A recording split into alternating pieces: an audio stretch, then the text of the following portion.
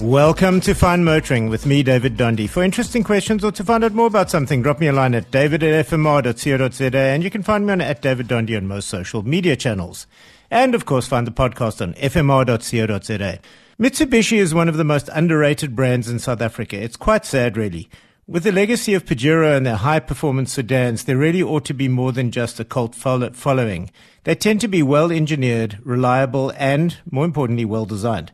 Case in point is the new Outlander I have just had on test. I cannot be enthusiastic enough about it.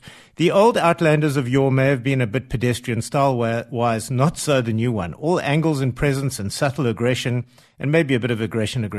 And it's definitely more SUV than wagon styling, while retaining a bit more wagon practicality than most do. You get all-wheel drive in all the modes to suit, but this is no Van Zyle's past Thrasher. This is perfect for South Africa's back roads and a family farm tourer.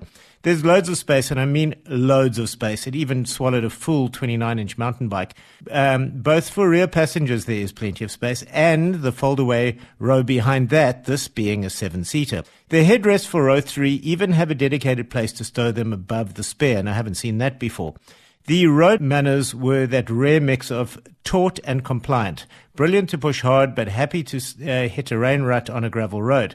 Performance-wise, it is brisk enough for safe freeway traveling and passing. It really wants for naught. That is, if you ignore the 9 litres per 100 kilometres fuel consumption I always got, not the 8.1 claimed, but that's a reasonably small price to pay for this kind of space, and pretty much par for the course in petrol. I had one more issue, and I've got to admit this is a little unfair. Let me explain a bit.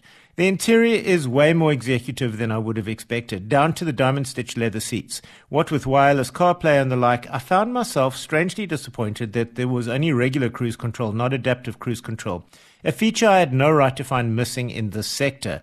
Yet the Outlander punches way above its weight class so solidly that I noticed its absence and felt it, which is high praise indeed. I would consider this car against its so-called superior SUV rivals from the Germans any day. I love this car that much. Now to the numbers. 135 kilowatts and 245 newton meters through the, let's call it 8-speed CVT box. It will tow 1.6 tons brake. There are two versions, both with the same petrol 2.5-litre drivetrain. 729,000 Rand for the base model and 759,000 Rand as tested with the panoramic roof and those leather memory seats with 8-way driver adjustability and folding mirrors. Damn, I hated giving the Mitsubishi Outlander back. And that's it for Fine Motoring this week with me, David Dondi. If you have questions or you want to find out more about something, David@FMR, or you can find me on @DavidDondi on those social media channels. And find the podcast on fmr.co.za.